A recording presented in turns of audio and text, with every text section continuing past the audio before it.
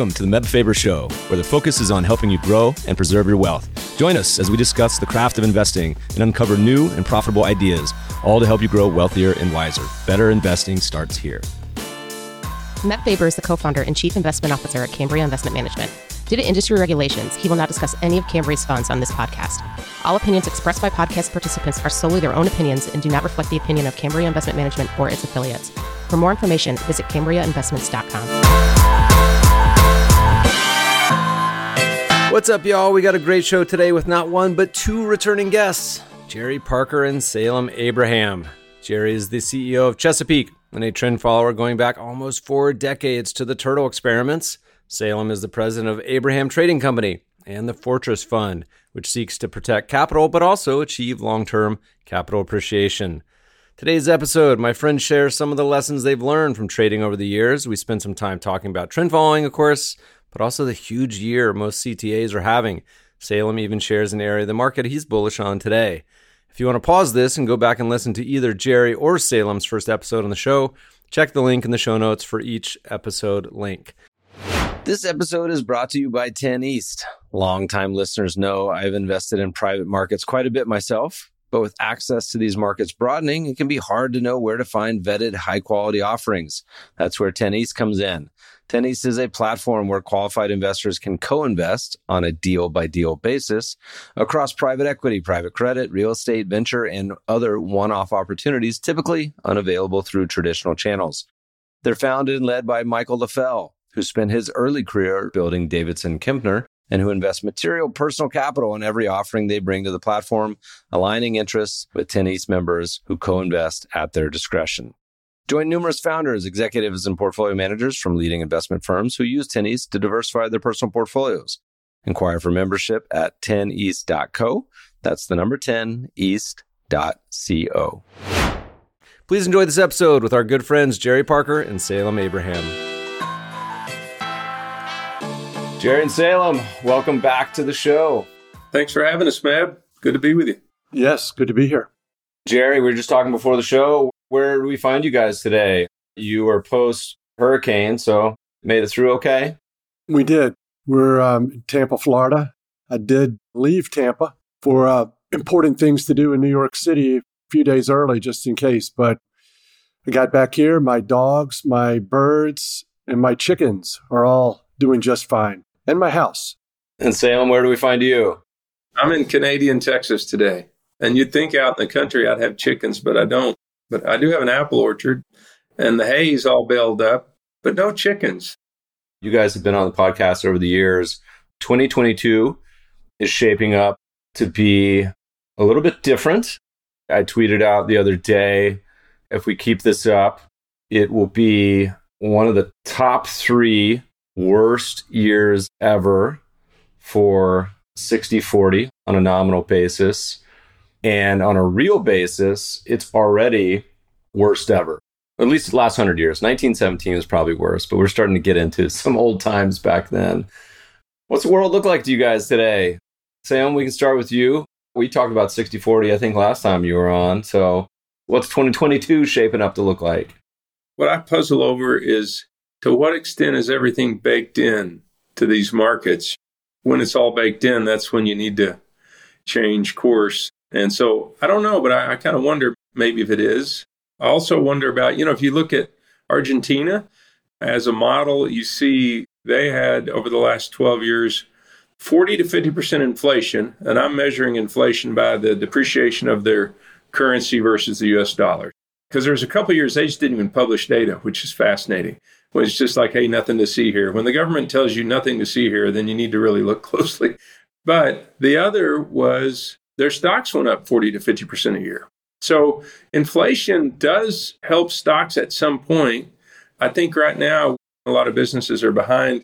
They're having to raise prices and they're chasing things. But eventually, that's got to play in. Everyone's focused on these higher interest rates. But I wonder at what point does inflation help stocks? If you think of Walmart, if they raise all the prices, say 20%, and all their costs go up 20%, at the end of the day, their profits will be 20% higher. So it could absolutely show up in earnings. So that's interesting. And then for us, we run this mutual fund that we have stocks, bonds, and then we have alternatives. Alternatives done great. If you sell tornado shelters, you kind of like to have a tornado every now and then. So we try to have a storm-proof portfolio, and the alternatives has helped our fund. And so any markets that are interesting and wild and crazy are always, these are fun markets in a way. You guys both have come around to this discussion of the mixture of trend and stocks as well. Before we get to that, I wanted to point out, I was thinking about inflation the other day because I keep cataloging records for crazy things I see on a menu. So we're not talking about the fanciest places in the world, but just like normal restaurants. So I check the box. I've seen a $40 hamburger, a $40 salad, $10 Bud Light, and not at like a Cowboys game, just a restaurant. And this week I saw, this is very LA, a breakfast burrito, $25. Sign of the times of inflation. And the sad part, I really wanted to order it still. So on food prices, inflation is very much present. All right, Jerry, what's the 2022 vibe you're getting? Tough times for a lot of people. We did a poll, as I love to do on Twitter the other day. And I said, are you up or down this year? It's something like 90 or 95% of ETFs are down. And my expectation is that the same number of investors are down. And when I did the poll, it was like 85. So I think 5 to 10% others just clicked the wrong button or they just weren't paying attention. But let's call it 90%. What's this year look like? How are you feeling? What's going on? What do you know? It looks great. I was telling Salem earlier, I think the last 3 years are the best 3 years I've ever seen out of my 39 years. These risk-adjusted, leverage-adjusted, I used to trade larger and have bigger positive years and bigger drawdowns. But I don't think since the fall of 2020, it has just been so amazing. Commodities started it, of course, recently the currency, short all the currencies and short the interest rate markets. We've had a few stock winners too. I trade the single stocks in my portfolio instead of stock indices. But it reminds me of 2008, major lessons learned, diversification with the currencies, commodities, stocks and bonds, and shorting. Sometimes there's no place to hide, there's no place to go unless you short. So that's been one of the big benefits for CTAs is short almost every currency, short all the interest rates, but mostly long commodities as far as the money makers over the past few years. Oh, another big thing too, is don't shy away from markets that haven't done very well. I think before 2020, the commodities had a really rough period for trend followers. And then likewise, shorting bonds was just a loser for 20 years. So going with the trend and taking small losses, letting the profits run, but don't pay too much attention to recent performance, good or bad. And it could always turn around very quickly. I think a lot about trend following, and we'll spend some time on this course, on its complement to a traditional portfolio. And I think this year is such a good example. Almost everyone thinks about trend as, okay, this is going to be a complement to my portfolio. But when they think portfolio, they think stocks because they know, quote, bonds are safe. I think particularly this generation's investors on the bond side have been lulled into the assumption that bonds will always protect and capital gains during the bad times. And we were saying for a few years, I said the nightmare scenario for most of these big traditional allocators is stocks, bonds, both down. So everyone who thinks of trend following, I feel like they get the stocks big bear market part, but often the part about hedging / being able to short bonds is obviously evident this year, but something that is a massive, giant benefit that I think almost no one in the decades I talk to people really even talk about because we've been in one environment where yields have gone down for 30 years. Any comments, gents? Meb, I think what we're seeing that's unusual is there's always different forces pushing on markets. But right now, the dominant force is higher interest rates. And at the speed that rates are rising, and with that being the dominant force, anytime you raise interest rates, the discount model on cash flows, whether it's bonds or stocks, it hurts them. So it's hurting real estate. It hurts any investment. And then when you start from such low numbers, too, if you double the rates, which we've done more than double, that even has a more dramatic effect. But it is unusual. I think the early 70s, you had some of it. You look in really extreme rising rate environments. This is unusual in the scale of it. It'd be interesting with some of the historical research. Is this the fastest we've ever raised the rates? And particularly percentage-wise, too. The analogy we always look back is people hit on the 70s. I think the 40s are probably similar in some ways. The challenge, I think, that's hard for a lot of people, and so we're recording this early October. I assume this will come out before the next, it might even be on CPI day, but with inflation last time at least above 8%, and who knows where it's going to be, but let's call it in the same vicinity. The historical Fed sort of approach and models is a mile-wide gap between where bonds are and where inflation is still. And I think that surprise, potentially, that's the beauty of trend is the markets can always move more than even the historical analogs. I mean, we only have, 100, 200 years, really, we can look back on. What do you say, Jerry? Well, I agree. I think if we had 2,000 years, we'd still see some unusual things happen. And that's how CTAs make their living, is making money off things we've never seen before. Patterns that are reliable. Well, all of a sudden they are not so reliable. We're in the business of pouncing on the unusual. We don't know that they're coming. We can't see them coming. We're as surprised as anyone else. You just sell the breakout, buy the breakout, and sit back and watch what happens. And then your downside is a small loss. Every now and then we really shine and trading all these markets, and we got penalized for a decade of being diversified and not having enough long equities. So now we're getting what we deserve, and the industry is making the most of it. So it's really good to see. Before we move on from 60-40, because it's such just a traditional benchmark that has creamed so many professional managers for so long, the sort of money framework to think about in my mind is not just the calendar year. People tend to think in calendar years, but also the maximum losses. And the maximum drawdown for traditional 60-40 was well over 50%. So let's call it we're down 20, which feels painful, but think about what the world looks like in investor behavior and emotions. We like to say it's like a Richter scale. Anywhere above 20. 20 is sort of, to me, the inflection point. So minus 30, minus 40, minus 50, that's the really world of pain. I think a lot of, not just individuals, but institutions could potentially find themselves in if that actually were to play out. And who knows? I mean, usually that's a rare occurrence, but at least it's happened before. And if you look at every country in the world, I don't think we've seen one that has a real 60-40 drawdown less than 50. Switzerland's got to be close, but I think the rest are at least half. You guys both mentioned trend looks beautiful this year. We're the belle, the ball now, finally, after a long time of being sort of Beauty and the Beast. People are coming around to this argument of, okay, I'm at least interested in trend. I've been banging this gong for a decade. Even then, I do my Twitter poll. I say, do you use trend following? And most people don't. And that's my audience too. So I'm really sad about that. So talk to the audience, gentlemen. How much? So somebody's listening to this, they say, okay, I manage CalPERS. I manage my own portfolio. How should I think about trend following? Should I start 5%? How much? What's the way to think about it?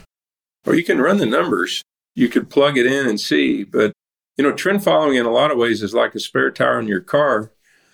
You don't know when you're going to need it, but you want to have it there. But then a lot of people, when they don't need it for a while, they throw it out. And they say, hey, I can have more stuff in my trunk without this clunky spare tire in there. So it is interesting what Jerry's talked about was people have really maligned trend following, but when you need it, it's there. And that's really important, particularly if you're managing important buckets of money like the big endowments and foundations and pensions. So you got to give me a number, Sam. I'm going to hold you to it. We have 35% in our mutual fund. I mean, as far as notional exposure. So 35. And the part that's really dumb is, the stocks, what I see that is just totally wrong is we talk 60-40, then at some point after 2008, we started going, oh, no, the benchmark's 70-30. You look at most, endowments, their benchmark is 70-30, but most of them are 80-20. They're 30, they have bond substitutes. So, we had Harry Markowitz with Modern Portfolio Theory in 1990, won the Nobel Prize, and he would talk about 100% stocks is wrong, 100% bonds is wrong. And his world of diversification was stocks and bonds. But if you look at the math and what he did, the math would say, look, I need anything that's not correlated. And that's what, when you bring in managed futures, a lot of managed futures products and global macro, there's a certain subset of the hedge fund space that brings non-correlation, and they're really helpful. I think if you look at like even the Morningstar, a lot of the traditional categories like long short equity are down this year, right? Like they're not necessarily doing the job of what you think. All right, Jerry, I think you have a different perspective on how much to include. I might not even be framing the question correctly. What do you think? It's a couple different ways of looking at it. One would be go back and do some number crunching. And my friend did that recently, and he mentioned it on podcast, and he said it was over the past 22 years, he said it would be 36% long-only stocks, 64% SocGen trend index. But those numbers are going to fluctuate. Of course, you've got each individual investor or institutional investor is going to be unable to do the optimal allocation probably, and probably a small allocation to trend following and is probably what is going to be for most people due to capacity and from politics. I think it's important to remind everyone that it's trend following, yes, but these days you can't underestimate the markets themselves, the currencies, dollar move, the bonds, stocks as well, at least recently on the short side, and commodities would have been so fantastic in 20 and 21. Plus the trend following piece. It's a big, huge thing, and it all goes together. My answer would be 100% because I don't want to be stuck in a market or in any sector of my portfolio without a trailing stop and without a stop loss on the wrong side of a big trend. I think what's happened recently over the past 10 years, stocks have been the best. That's the one sector that's been the best, and people felt like that's the go-to, and that's what everyone else is doing. My friends do it. My competitors do it. If we all get crushed, well, we're all getting crushed. Trend following CTAs are weird, but you're going to get some good stock exposure, diversified portfolio of a CTA. So you'll get some stocks there. You'll get some capital risk control, capital preservation that you don't get with long equities.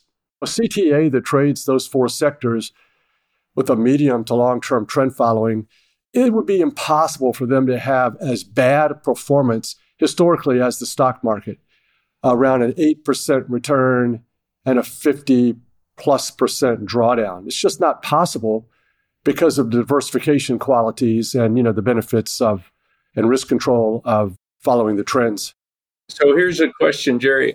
You mentioned earlier, which I think is really important for MEB's viewers to understand, is with trend following, you don't really bound the possibilities. You kind of head off into like a trend and you say, I don't know how far it's going to go. So there's the art of war. Know yourself and know the enemy. You shall have 1,000 victories. And most people, they focus on the enemy. They don't focus on themselves.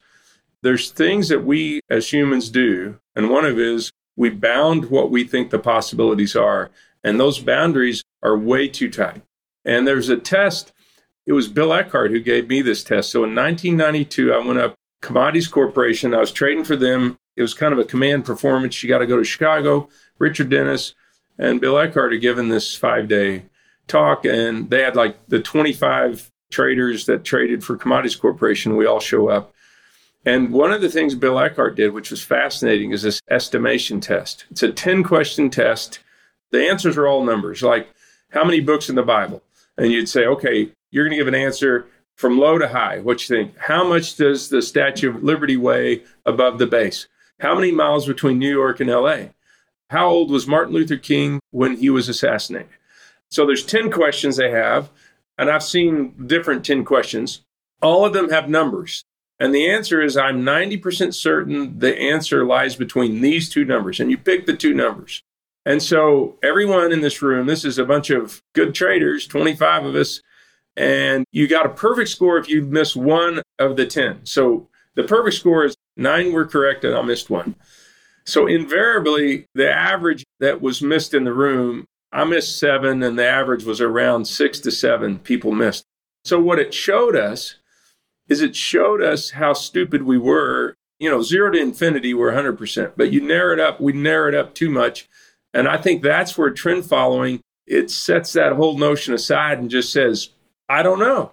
And it's willing to go as far as the market will go. And that's where I think most traders, and I see when you go 80% stocks, you can't have looked at history very hard. If you look back in the Great Depression when stocks are down 80%, between 79 and 89%, but let's call it 80.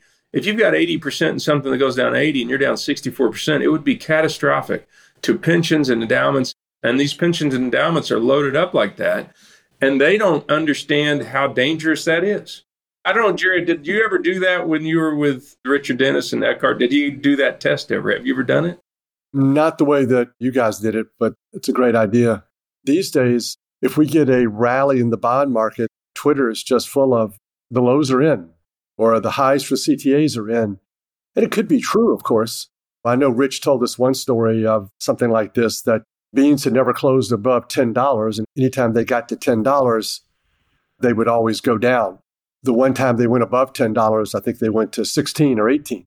It's ironic coming from trend following traders who create their systems and their strategies based on back testing to say we don't pay any attention to history. We have a mechanical system that will yield 5,000 trades in a back test, buy here, sell there, buy here, sell there, and then that's how we go forward. But history and that equity curve and what created all those trends is going to look much different in the future. We're not immune to it. I have all sorts of political and economic opinions, but you got to divorce yourself and separate yourself from that and the day-to-day trading. That comment you just made is, I feel, very simple on the surface. If you trust the math, if you trust the historical evidence, the challenge is no one does. Love to try to dig and figure out why. If you just look at historical summary bullet point stats, and there was one we did on Twitter where I said, and I'm going to paraphrase, it was something along the lines of, would you be willing to invest in an asset that historically outperformed bonds by a few percentage points per year, but once generated zero outperformance for a stretch lasting 68 years? And of course, everyone's like, no, that's crazy. And I'm like, that's literally S&P 500. That's stocks. Then another one was like similar, and they're always the same answers, which gets depressing. I'm like, would you do this if it outperformed bonds by a few percentage points, but could go decades with no outperformance? And everyone's like, no, that's crazy. So if you look at the Venn diagram, there's the group that doesn't know better. So that doesn't know history, that doesn't understand the way markets have worked historically. And then there's the very large group of people who do understand and continue to ignore or choose to act differently, which is 95% of all institutions in the world, okay? The crazy part, and we've debated this over the years, I want to hear you guys kind of update thoughts because you probably talk to these allocators more than I do, but it's still why at this point. So we had 2000, 2003, we had 2008, we have 2022, and trend following just delivers every single time. It's not always going to be perfect. We had a long fallow period before that. Have you just blinded, like the taste test trials? At this point, the evidence seems just too much to ignore. Why does everyone who should know better still ignore it? What do you think? Yeah, I don't think they understand why it works. I think that's the biggest hurdle when I talk to allocators that don't invest in the space and are just talking to me because they want to see a strange person and talk to a strange person. Back when we were marketing, like looking at peacocks, I'll look at it, but I don't want one in my house. And so they talk and they say, well, that's interesting, but I still don't understand it. And so they require an explanation that makes sense to them. And a lot of times I couldn't explain it. I said, look, if you had a coin that flips 60% heads, and you gave a statistician the coin, you said, so tell me about the coin. This person would flip it a million times and say, it's a 60% coin. It's like, well, explain it. You're like, I don't know why. It's just a 60% coin. Some physics guy comes and says, there's no reason for this to be a 60% coin. There's no logical reason. If you're a good statistician, you say, I don't care. I can bet on the 60% coin. I'm betting on it. So there's a lot of times you bet on it and you don't even understand, well, now I don't know why this works, but quite frankly, I don't care why it works. But most people need to care and know and understand, and they don't. Number one. Number two, the other thing with trend following you find out is what you're really modeling is human emotion, I believe. If you had a curtain and someone's rolling 2 pair of dice, 6-sided dice, and they just put the number up there. So you start writing it down. You don't know what's going on behind the curtain, but you analyze just the numbers. Well, you would find out, okay, 7 shows up more often than any other number. It's from 2 to 12 is the limit. You start understanding the numbers, but you don't know what's going on behind the curtain. I think what you do when you research trend following is you're really modeling human behavior. And humans, we have a lot of human tendencies that fight movement of prices. And when you're fighting the movement of prices, you're going to eventually be wrong. Trend following just says, I'm going to go with the movement. And the people on the other side of the trade are emotional humans that you're really taking advantage of their human emotions. But it's hard to sell that. I talked to a guy a long time ago, many years ago, about our program and asked me to walk him through it. How does it all work? I told him, and then I said, we also trade single stocks. And he goes, well, how do you trade the single stocks? I said, trend following, breakouts, same exact way. He got so angry. Dude, I went to business school. I have all these years analyzing balance sheets and value and growth. And you're telling me that you're going to look at some stupid breakout? So that went nowhere. So, okay, you guys are weird. I don't know how to really put commodities and currencies in my portfolio in a risk-safe way. You can do your little trend following stuff with that. But you start stepping over into my territory, the things that I hold dear, my MBA, you're telling me is a waste of time, then they could get very upset with that. Some of that's possible, but I think also there's too many assets in the world probably for everyone to be trend following. I think that's kind of a bummer, especially CTA trend following. It's better that it's a niche product, but so much better. Even some of the larger CTAs don't practice 100% trend following.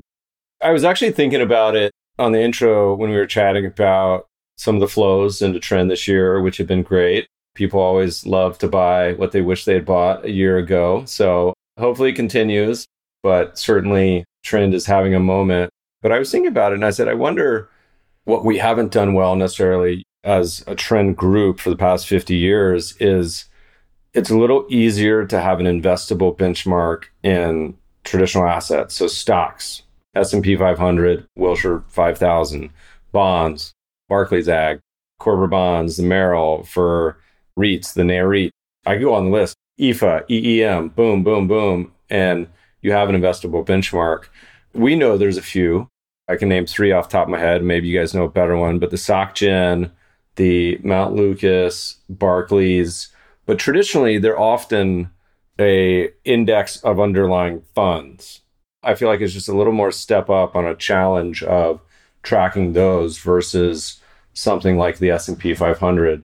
I wonder if that's part of it. I wonder if it's just the familiarity of investable benchmarks being the default in equity and bond land. Yeah, you sit there in investment committees on endowments and have some smart financial consultant, and we're talking about an index for literally 45 minutes.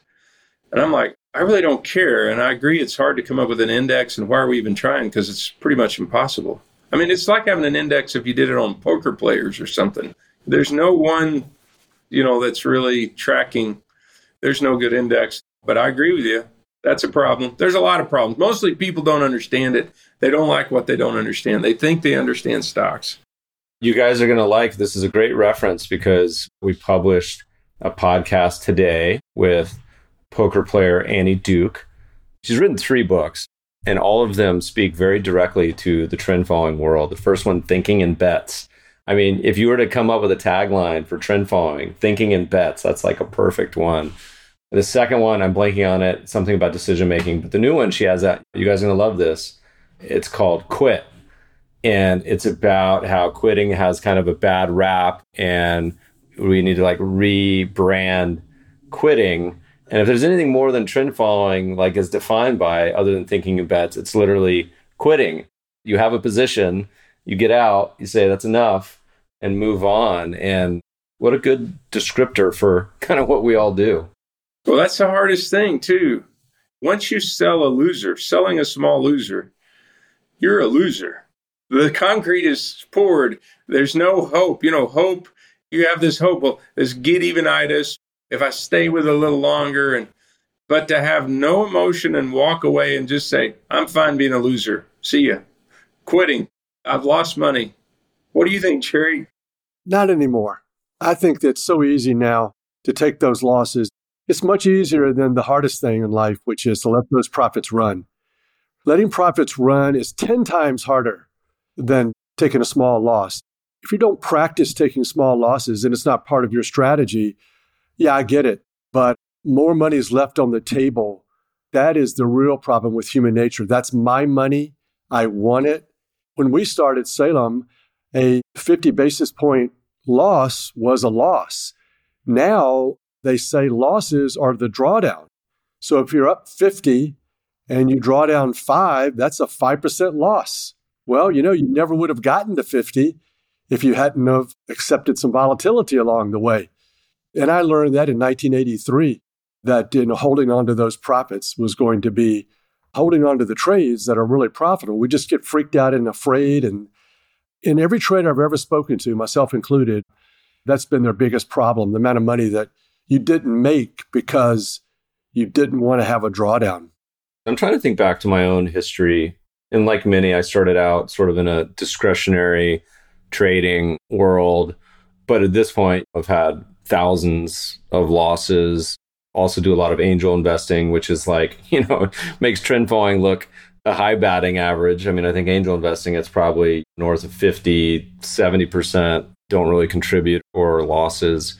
And I can honestly say, with most part, like the little losses, it affects me not at all anymore. And I wonder, is that just like getting anesthetized to it for many years? What was it like for you guys? Because I remember it being very painful in the beginning. I think you're right. You get calloused up to it and you're just say, this is a part of it. You get used to it. I was really lucky back in, I think it was 87, that Jerry Parker let me come visit him at his house in Virginia. And he was very kind to me to put me on this path. And it was as a math geek, finance guy, and then to have this idea of systematic trading with the odds in your favor was very appealing to me. And Jerry was very kind, and I always appreciated that. But Jerry, would say these things, and to him, it was second nature. I was listening to Jerry back then, and it's very counterintuitive. And I think it's very hard, but it gets easier as you go. I think taking the actual loss, it's never been too much of a problem. I think what happened with me and a lot of people is you don't take the trade. You've had a lot of losses in a row, and you say, well, I don't want that to happen again. When I was learning in 1983, filters were a bad thing because filters will keep you out of trades, which keep you out of trends. And that was the huge no-no.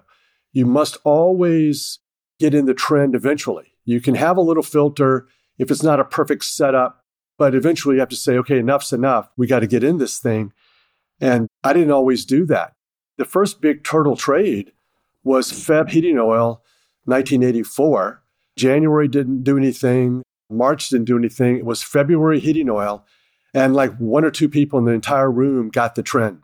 And not putting that trade on, in my opinion, makes entries just as important as the exits. You're not going to have a quandary over when should I get out of this big trend if you don't put the thing on. And what's the downside? I remember Rich saying, what's the downside? 50 basis points, 20 basis point loss. The reward risk is way out of whack. You do that trade every single time and don't even look back. And if it's the third or fourth time buying it, who cares? It's the big trends that are going to make all this money and going to cause you some pain if you miss them. There was another funny thing back in the 90s when I was living in Richmond. We all rode up to UVA and heard Paul Tudor Jones speak at Darden. It was right after he had shorted the Japanese stock market. And he said, yeah, people always ask me about this Japanese stock market trade. But what they don't know is it was my 5th time going short. And that's what makes a good trader. That's what I noticed with Salem over the years. Never missed a good trade. And the recent drawdown and choppiness and losing period had no impact on doing the next trade. And that's how you really separate the good ones from the pretenders, is when all hell breaks loose and you should have low confidence, are you going to do that next trade? A relevant takeaway, I think, for a lot of the people who may not be full boat trend crew, but that also think about markets, in particular stocks, a lot, even if you got the timing right, even if you saw the writing on the wall in 2007 and you said, you know what, the stock market is going to take a bath. The Twitter polls, we say, do you have a written investing plan? Do you establish sell criteria when you make a purchase? 90, again, it's 90% don't. And the problem with that is, let's say you miss the bear market. I mean, how many people have you guys talked to? Because for me, it's dozens, if not over 100 over the years that said, Mab, I got out. Most of them got out in like 08, 09. They didn't get out in 07, but say they got out in 07. And they said, I just never got back in. That's part of the same problem. It's like whether you have a bunch of little cut losses or you just even have a great trade where you miss a bunch of the losses, you still have to have some criteria. And this is why I always say these discretionary folks, it's such a nightmare because you spend all day, all night gnashing your teeth, questioning yourself, wondering. And the problem with a lot of the perma bears, I think, is not that they're bearish. It's just that they have no criteria at which to change their mind, which I think is hugely destructive. Yeah, I think that's where technicals can help you sometimes too, because there's times where you've got to say, okay, I had a strong opinion, but I don't have it anymore. And sometimes you get some information from technicals that ought to guide you. So even if you're mixing, sometimes the technicals tell you something you don't want to hear, and you got to be willing to at least listen to it.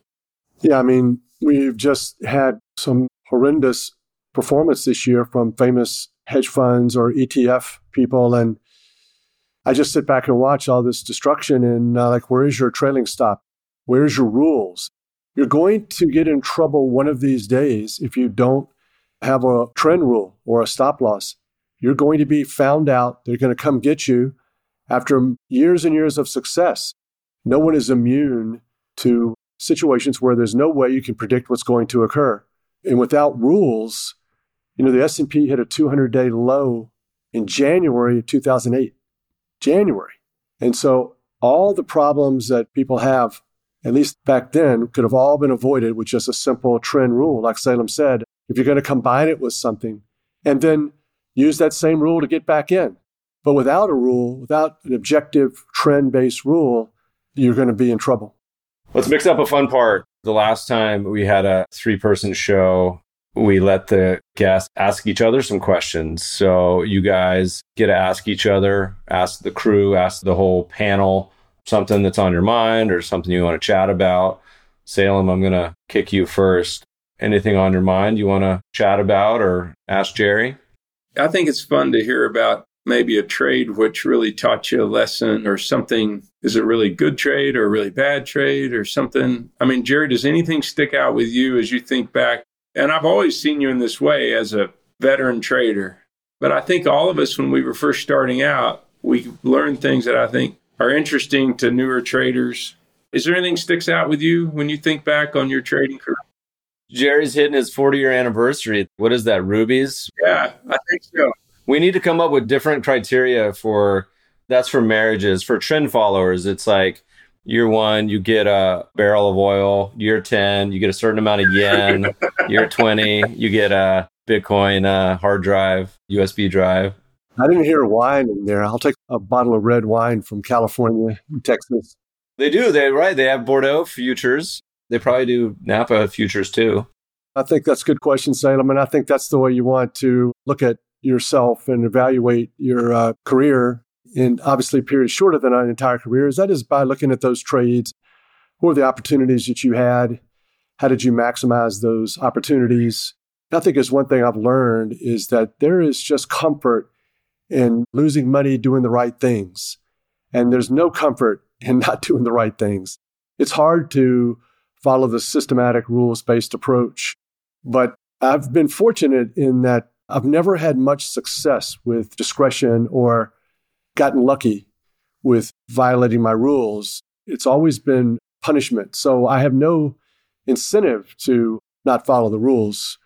But I do remember one trade, I think it was the British election in the 90s, and John Major won, and we were short gilt and short sterling and FTSE. And I think they all rallied. And I had to go into the office at 2:00 in the morning and liquidate those positions. And I think we ended up losing 7% that day, which was a lot for me. And I remember going back to my house and pulling in the driveway and just saying to myself, don't be so wimpy. Deal with it. This is life. This is what happens. And I think we ended up making money that month. So I think that the payoff of doing the right thing, following your system is so high. And I'm sure I got some of that by watching your trading too. And sometimes you would do a lot better than me. So I was very jealous. But I took away the right lesson. You were sort of a natural in that regard. You're the man. You always were the man. One thing funny you said, because we've talked over the years as we, would have good years or bad years. I remember there was a year I had made a little more money than you, but you had such a smooth year. And I said, yeah, but your Sharpe ratio was so good. I was up like 15 and you're up 12, but you had this great Sharpe ratio. And you said, well, yeah, you can't spend a Sharpe ratio. Try to buy a new Cadillac with a Sharpe ratio. And anyhow, there's a lot of wisdom you've taught me over the years. I mean, with practice, I feel like it gets easier. And certainly with winning, it gets easier. And trend following, back to the thinking in bets and expected value, doing it long enough. I mean, I think that post-GFC, pre-COVID period, if you're a trend follower and you survive that, you're golden. You don't need any more practice. And, a lot of these equity curves are hitting all-time highs, which is great to see. But just that sustenance and sustaining, and that's not just trend following, it's really anyone in our world of asset management, getting taken to the woodshed and not giving up is a biggie. All right, Jerry, what do you want to talk about? You want to ask Salem something or just anything on your mind you think deserves some attention? Yeah, well, definitely the latter. I don't know if I have any questions for Salem, but I did want to bring up that, we have hung out a lot. He did invite me to his ranch a few times, and the branding. Do you still do the branding, Salem? We have not done it in a while, but those are fun times. We did that for about 10 years and had a lot of fun. Yeah, Salem would invite all these city slickers out to Texas and show them about cattle and riding horses. And he took me hunting one time, and he tried to let me shoot, but he just couldn't stop himself. He needed to shoot all the birds himself. So, Jerry was too slow. Yeah, I was slow. I was a client at the time too. So Salem doesn't let the clients win. Yeah, that didn't matter. Salem's done a lot over the years. He's got a great history. He's a great businessman. I think one of my issues is that I just was head down trend following all the time, not really interested in anything else. And Salem was able to chew gum and walk at the same time. So he had a great business career with all of his things out in Texas that he was involved with, water, land, all of that stuff. So I always admired him for that. But I do remember that one time was really fun at the Robin Hood dinner. It hadn't been that long ago, and Salem came in with, I think, 7 of his 8 kids, or 6 of the 8, or something like that. Is all of them. All of the kids. 10 of us, yeah. Yeah. It was such a great thing to see all these very well-mannered children from Texas shaking my hand and saying hello and sitting there at the Robin Hood dinner. So we have a lot of good memories like that, a lot of fun things to think about. The camaraderie, I think a lot of times as a trader, it's a lonely kind of business, and the camaraderie amongst traders is a lot of fun over the years. That's been fun with Jerry and I. Well, the wacky trend following family can stick together. In a year of trend, I wanted to circle back to this because I think it's something that people overlook. They always think about having rules and a process when things go bad. But let's celebrate a little bit. Trend's having a great year, a great run. Let's talk about when things go great and kind of letting these winners run. I think it's a struggle for a lot of people. Maybe talk about either any A positions that have done particularly well this year for you guys or that you have on currently. And obviously it's codified for y'all now, but maybe just try to illustrate to listeners why that is such a significant input into being a successful investor and trend follower, being able to have the big winners too. So what's working for you guys this year? Well, definitely the short bonds. And is that short bonds across the whole complex? Is that just kind of short everything? Yeah. Country bond futures, short-term interest rates, 5 years, 10 years, 30 years, ETFs, TIPS, muni bonds, mortgage backs, high yield. I've ventured out into ETFs a while back. Italy, Europe, US, Canada, Japan. So my strategy is fairly long-term. It's hard to shake me out of these trends. I like to use breakouts because they are even worse than moving averages. They just don't move up very fast. You have to really not be too afraid of a lot of pain and give back. And I was pretty happy that we were able to stay in the shorts when it had that big rally a few months ago. So I think that that's a really good chart to look at. I like to look at charts and I like to see what has worked historically in the big trends. And that's how I sort of do my research. I flip through all the biggest trends ever. What sort of parameter has kept me in that trend without getting shaken out too quickly? But, hopefully you don't get back too much at the very end. Then I'll take those parameters and research them versus trying to optimize and cherry pick. It's just a very hard game to play. I was listening to a podcast the other day, and one of my friends said something like, well, obviously everyone is short wheat. And I was going, oh, darn, I'm still long wheat. So it's embarrassing sometimes. You can't even bring it up because you're like, man, what idiot is still long wheat? So you have that tendency every now and then to really not only lose money, that's bad enough, but relatively speaking, how is so-and-so doing? And that is just something you need to try to not do so much. I'm better at it now, but I wasn't always that good. Salem, same thing. I wonder what the overlap on the Venn diagram for you guys right now is on the position sheet. You think it's like 80% on the trend stuff? Are you still short these bonds? So our hedge fund, we quit doing the hedge fund. Back in 2019, we quit that and we started, it's kind of like a baseball player saying, instead of staying up all night, we traded 90 different futures markets, 24 hours a day, 5 days a week. And so in 2019, we just focused on, it's like being a baseball player, retiring to be a manager and hire baseball players, other players. So what we do now is a mutual fund. We have stocks, bonds, and then we have 7 different hedge funds that we've hired that mix in with the stocks and bonds. And what I saw that was interesting as part of that decision was, you try to tell people how to construct a portfolio. And I saw this as a member of investment committees that I've been on over the years. And no one follows the math on portfolio construction.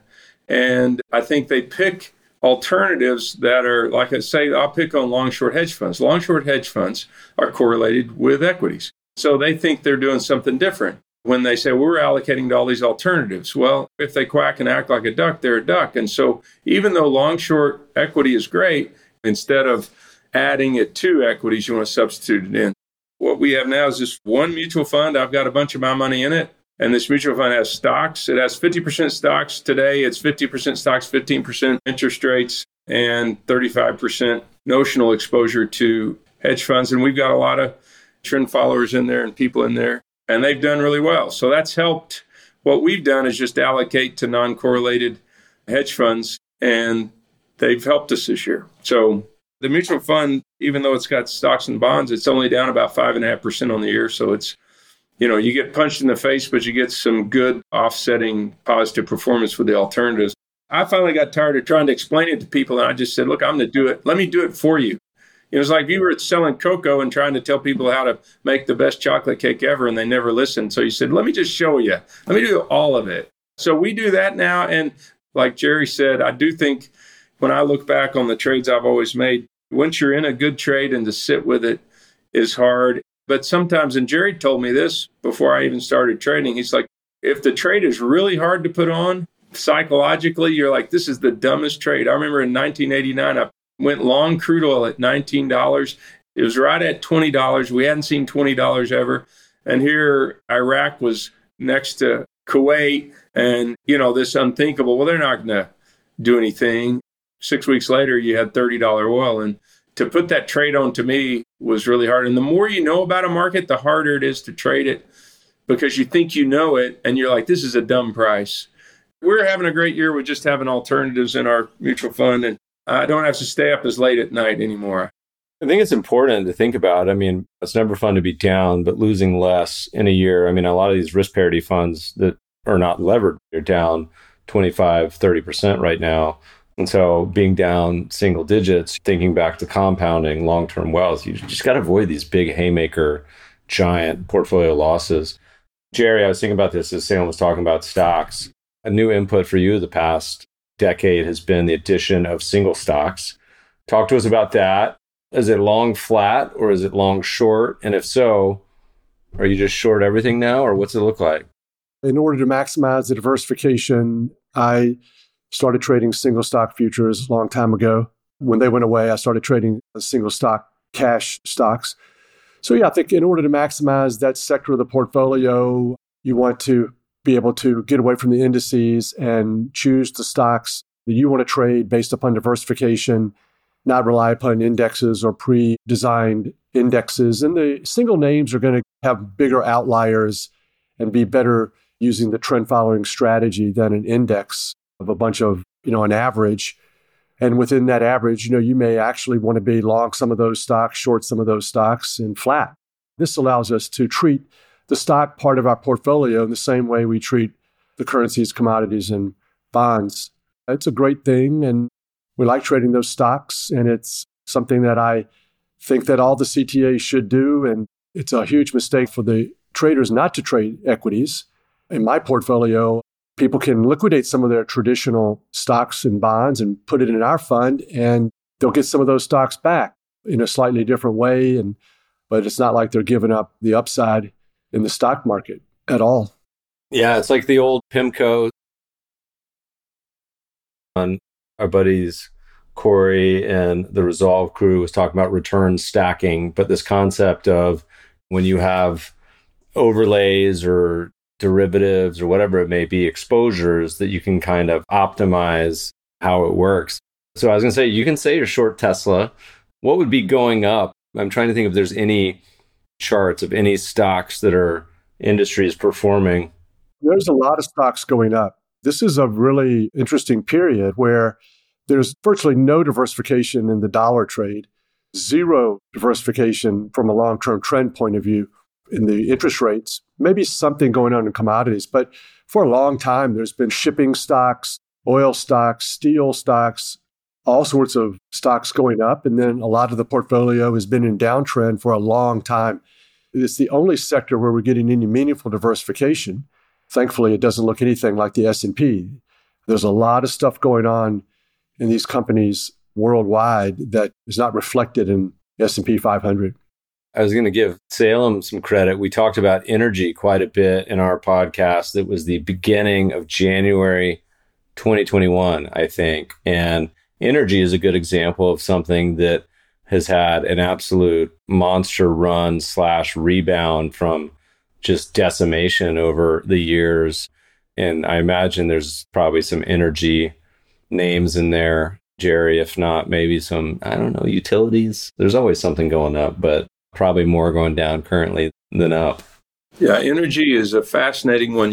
We have wind turbines, solar, and oil and gas out in the northern part of Texas. And what's interesting is I've got 19 square miles, 12,000 acres of some of the very best wind in the United States. Nobody calls me because you can't lease. They don't want to put turbines there because there's no transmission lines. There's no takeaway. So I think there's that piece of it that's fascinating, just how hard it is. I think people underestimate how difficult it is to do any type of energy, whether it's green energy or carbon fuels. And then the other thing that's interesting that we've got a front row seat out here at is with the oil and gas side. Oil and gas drilling, I think, is up somewhere around 70% in the last 10 months. And the fact that we have less rigs operating worldwide today than we had in December of 2019 was $60 oil and $2 natural gas. So we've got higher oil prices, higher gas prices. We have less rigs running. The supply disruption hurts it. But then, too, to some extent, you just say, this isn't profitable to drill at $85 oil anymore. And so in my mind, I think oil stocks, if you can get it beyond, hey, I want to invest in carbon fuels, you'd say, I think they go up a lot. And then the ESG money constraints out here, it's fascinating. The peer pressure of, if you invest in oil, you hate your grandkids, you hate the planet, you're a bad person, you're not welcome at the country club. You're like, okay, coming from the part of the world where you see food happen, you see energy happen, and you see people in the city sometimes not cluing into how it works, you're like, okay, most of the electricity in the country is natural gas. And if we stop doing that, I hope everybody's okay in the dark riding a bike. So it's fascinating. That opinion doesn't guide my mutual fund trading. We have the mutual fund. We do it in a way that's more indexing and things like that. But my personal trading, I'm like, no, I think oil and gas could go to $150, $200. I think oil and gas energy stocks are an interesting place to be because $100 isn't what $100 used to be in oil. Spoken like a true Texan. Yeah. It's okay to have those sort of views. You just don't want it to unduly influence you. Take that small loss. So I think it's good. I do think I benefited over the years, mostly from not knowing anything about anything I trade. That's another way of doing it as well.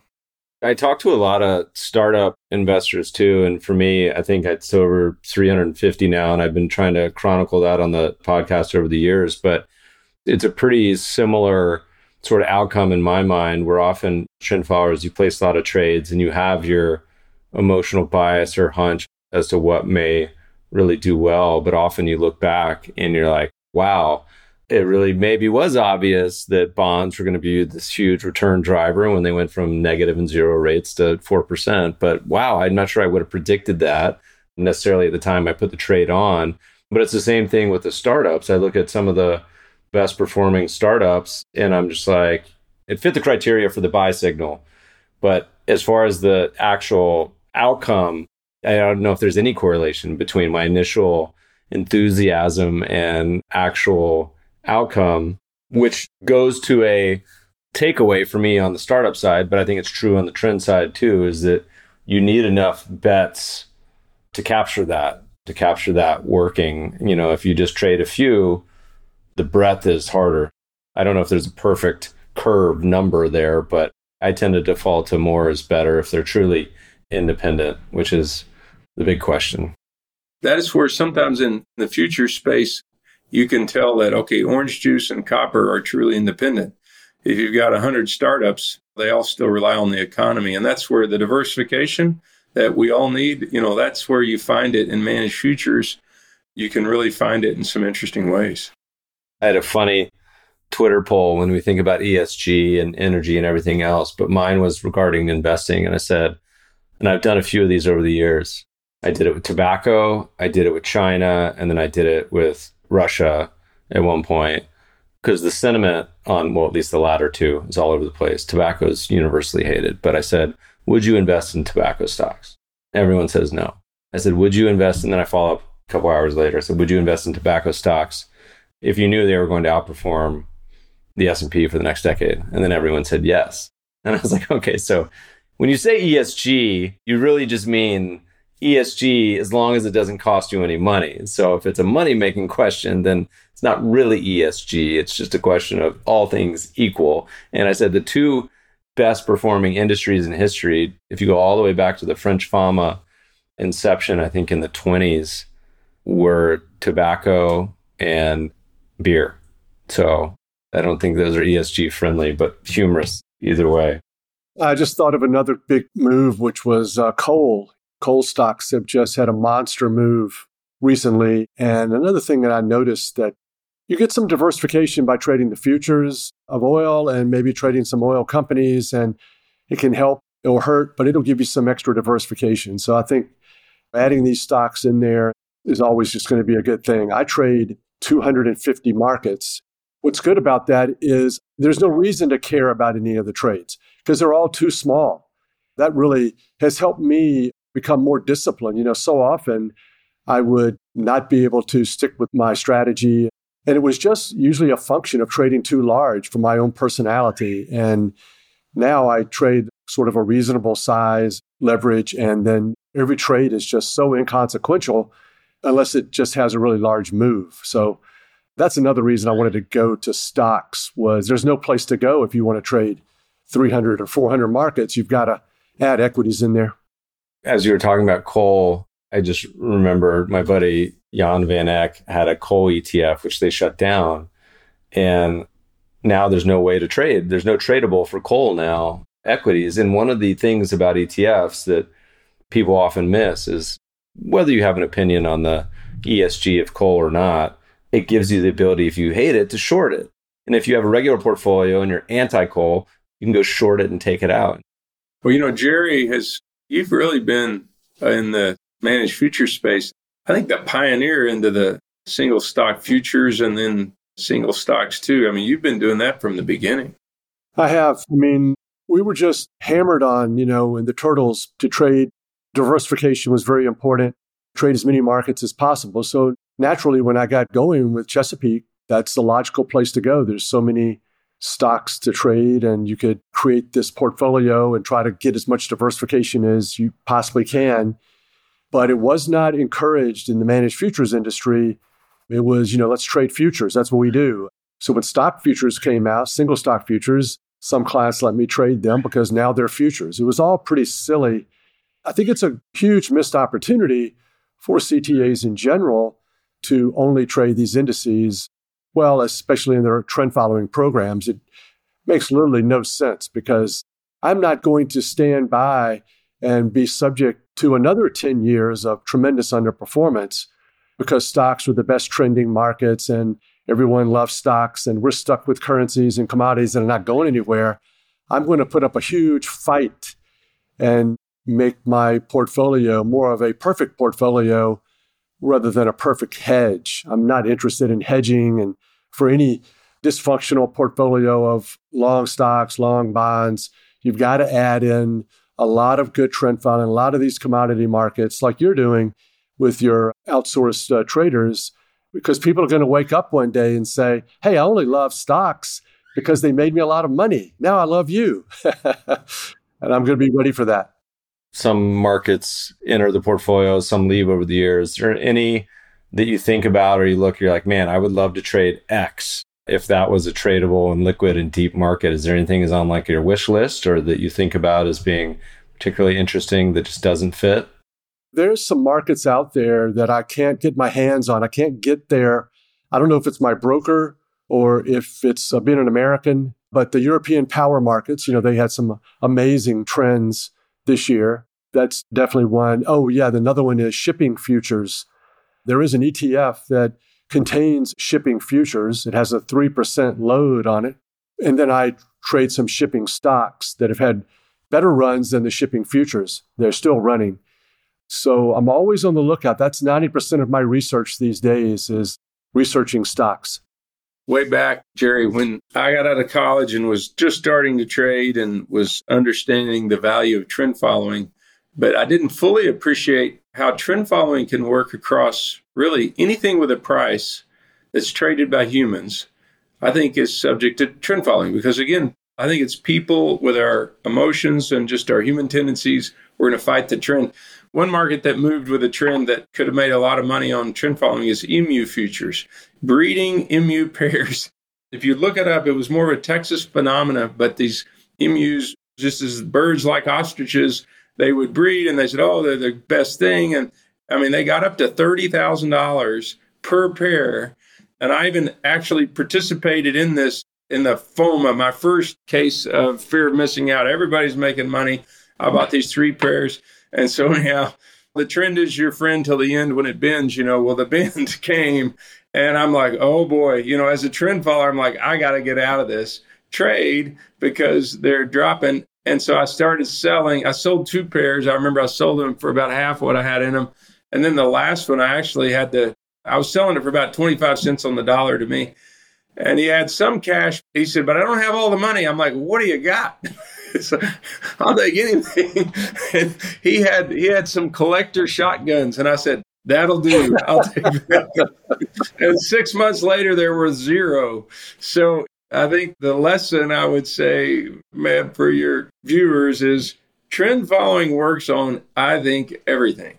As long as it's freely traded with emotional people, it tends to work. I thought you were going to say liquidity.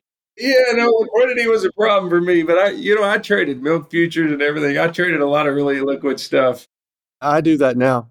You bring up a really good point because you're always reading and listening to people about diversification in the portfolio, and it just goes without them saying that it's buy and hold. Gold can fit into your portfolio because we'll do the buy and hold back test. And okay, now gold's in. And once Bitcoin had a nice run, now Bitcoin can be in. There's just so few things that can be in, but everything comes in with trend following. Everything makes money. Trend following is like raising Lazarus. And all of a sudden comes from the dead. Any market, corn, cocoa, every market can get in there. And Eric, Crittenden is a friend of ours, all of ours. They wrote a paper on stocks, and he was talking a lot one day about survivorship bias of equities. And I'm like, Eric, that's not a thing for trend followers. And I said, have you ever tested stocks that no longer exist with the trend following? And his response was, yes, I have. And they made about the same amount of money as the stocks that continue to exist. So really, if you want to get your portfolio safe, there's really no way to do it. You can't throw things in there unless you wrap trend following around it. And everything becomes a meaningful part, not just for diversification purposes, but providing some income to your portfolio as long as you use the trend following. But it has to be a market. It has to be liquid and exchange traded or something like that. I think as the world progresses over time, we're going to see more markets like that. And portfolios of 1,000 markets in 50 years will probably not be unusual. The software can definitely handle it. The custom indexers out there, you're often owning a ton of stocks, hundreds even, and it's just an algorithm. It's not that much more complicated to own other things and to trade it a little more actively for a trend exposure as well. I think for your viewers, because some are going to be saying there's more to it than trend. And I would say the fundamentals matter, absolutely. And the people that pound the table, the fundamentals matter. But oftentimes there's fundamentals either not known by everybody and someone's out there trading and buying and you don't know who or why. And then this human emotion factor. So there's a lot of things at work. But I think for people to say, well, you got to pay attention to fundamentals. The flip side is fundamentals need to pay attention to the emotional side, because if anyone's ever traded, you get emotional. And then if you say, if everyone's thinking like me and is wired like me, basically you're gaming people's human emotions. Because as a trend follower, you have to fight your own emotions. You find that buying something that's high, expecting it to go higher is very counterintuitive. The first time Jerry told me that's what he did, you're like, that's the craziest sounding thing ever. Why would you wait till it's high? Why wouldn't you just buy it low? The emotions of it matter. The fundamentals matter. And the fundamentals gets baked into the price. And if you're looking at the price, you're looking at the fundamentals too. We tried to publish a paper that was like trend following and drag, targeted at the buy and hold community a couple years ago. And it was called something along the lines of like, is buying stock market at all-time highs a good idea? No, it's a great idea. And I remember talking to Jerry about this because it was looking at markets, a very basic system of owning the stock market as long as it was within like 5 or 10% of all-time highs or something. And then we showed it across every market. And then obviously variants of like, instead of all-time highs, like a 12-month breakout. So sneakily, the paper is a trend following paper, but we tried to target the equity crowd. Now, I think it got repurposed as you should just buy markets at all-time highs. But what they missed was the exit criteria, the stop loss. They got just own at any price. It's going to the moon. Doesn't matter. But they missed the part where you had to get out. And so I think they got half the message they wanted to hear and the other half they didn't want to hear, they just ignored. So that paper, I don't think many people read it, but the ones that did got the wrong conclusion of what they were supposed to get. All right. So gents, we have you on the record. CalPERS is listening. Salem says put a third in trend following. Meb says half. Jerry says put it all and then some. So hit them up when you got some ideas. Gents, any last thoughts before we get going? It's been a blast. We should do this like quarterly. I love talking to you guys. Anything else on your mind you're excited, worried about, confused about as we enter Q4 here in 2022? Getting back to what you guys were talking about in the very beginning, as a child of the 70s, I'm an expert on inflation, but nobody's listening to me. So I just really do wonder, though, this is the big question I have. Do interest rates need to get close to the inflation rate? That was a given at one point in time.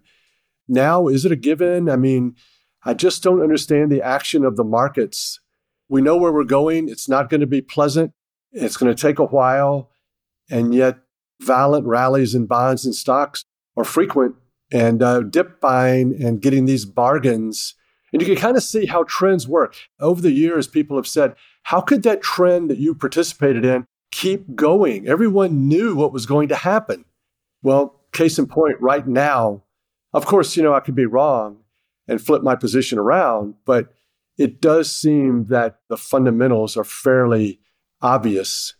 I was saying for a few years, I said the nightmare scenario for the big institutions is stocks, bonds down. And if you look at one of my favorite podcasts of the year was one we did about a month or two ago with Rob Arnott and Cam Harvey, which is why we're starting to do more of these multiple guests, because it's fun to let the guests interact. But they basically spent like half an hour laying out the case why the September CPI was going to be elevated when everyone expected it to be going down a lot. And sure enough, it printed 8 something and the market fell 4 or 5% the next day. But within their logic was that not just it was going to be elevated 1 month, it would be elevated for, a few months because of the way they smooth the real estate exposure. And so this is probably, again, going to drop on CPI day. But you see a scenario that if inflation, and again, this is 3 rules-based trend followers BSing here at this point. So this is like happy hour coffee talk. Our algos will get us back in if these things go up. But in my mind, the market, and I've done some polls here, firmly expects the inflation to come down. So not bonds meeting inflation, it's the inflation coming down to meet bonds. But if you see this sticky, even if it's 8, 7, stickier for longer, the 2-year historically, Fed funds is pretty close / above inflation, and it's nowhere close now. And so if you think about this scenario where it's just been a world of pain with bonds getting to 3, 4, imagine what the world looks like if bonds go to 4, 6. You talk about Argentina in the beginning, you have to at least consider the possibility, however small or improbable, of the test on how much the Statue of Liberty weighs. You look at the amount of money we printed, the expansion in the money supply versus Argentina, we were about half of what a normal Argentina year is. And if they have 40 to 50% inflation, then 20 to 25. But we've stopped printing, so that's good. This is the worry I've got. You've got the whole Fed board. Now, who's their hero? Their hero, the biggest stud, the Michael Jordan of Fed, is Paul Volcker. He slayed inflation. Here's 6'7" Paul Volcker. So you've got a lot of the nerd economists. I mean, you want to be Paul Volcker. So if they all have kind of the Paul Volcker, I can slay inflation, and they're just going to raise inflation no matter what, full steam ahead. Because I'm surprised at how fast they've raised rates and how diligent. I didn't think they had the backbone. I think a lot of people in the market didn't think they had the backbone. As a trend trader, you've got to say, okay, if they've got enough backbone to take us to where we are, why wouldn't they take us to 8%, 10%, 15%, whatever it took? And then they say, yeah, we'll be right there next to Paul Volcker in the Hall of Fame. They don't want to be known as the one that let it get away. No. So it's interesting. You wonder what they do, but I think a lot of it's baked in. I really think a lot of it maybe has been baked in. But as a trend follower, you never let those kind of emotions rule you. Gentlemen, it's been a blessing to catch up with you guys again. Would love to see you in the real world. Thanks for joining us today. You bet, Meb. Yeah, thanks for having us, Meb. It's been fun. Podcast listeners will post show notes to today's conversation at mebfaber.com/podcast. If you love the show, if you hate it, shoot us feedback at themebfabershow.com. We love to read the reviews. Please review us on iTunes and subscribe to the show anywhere good podcasts are found. Thanks for listening, friends, and good investing.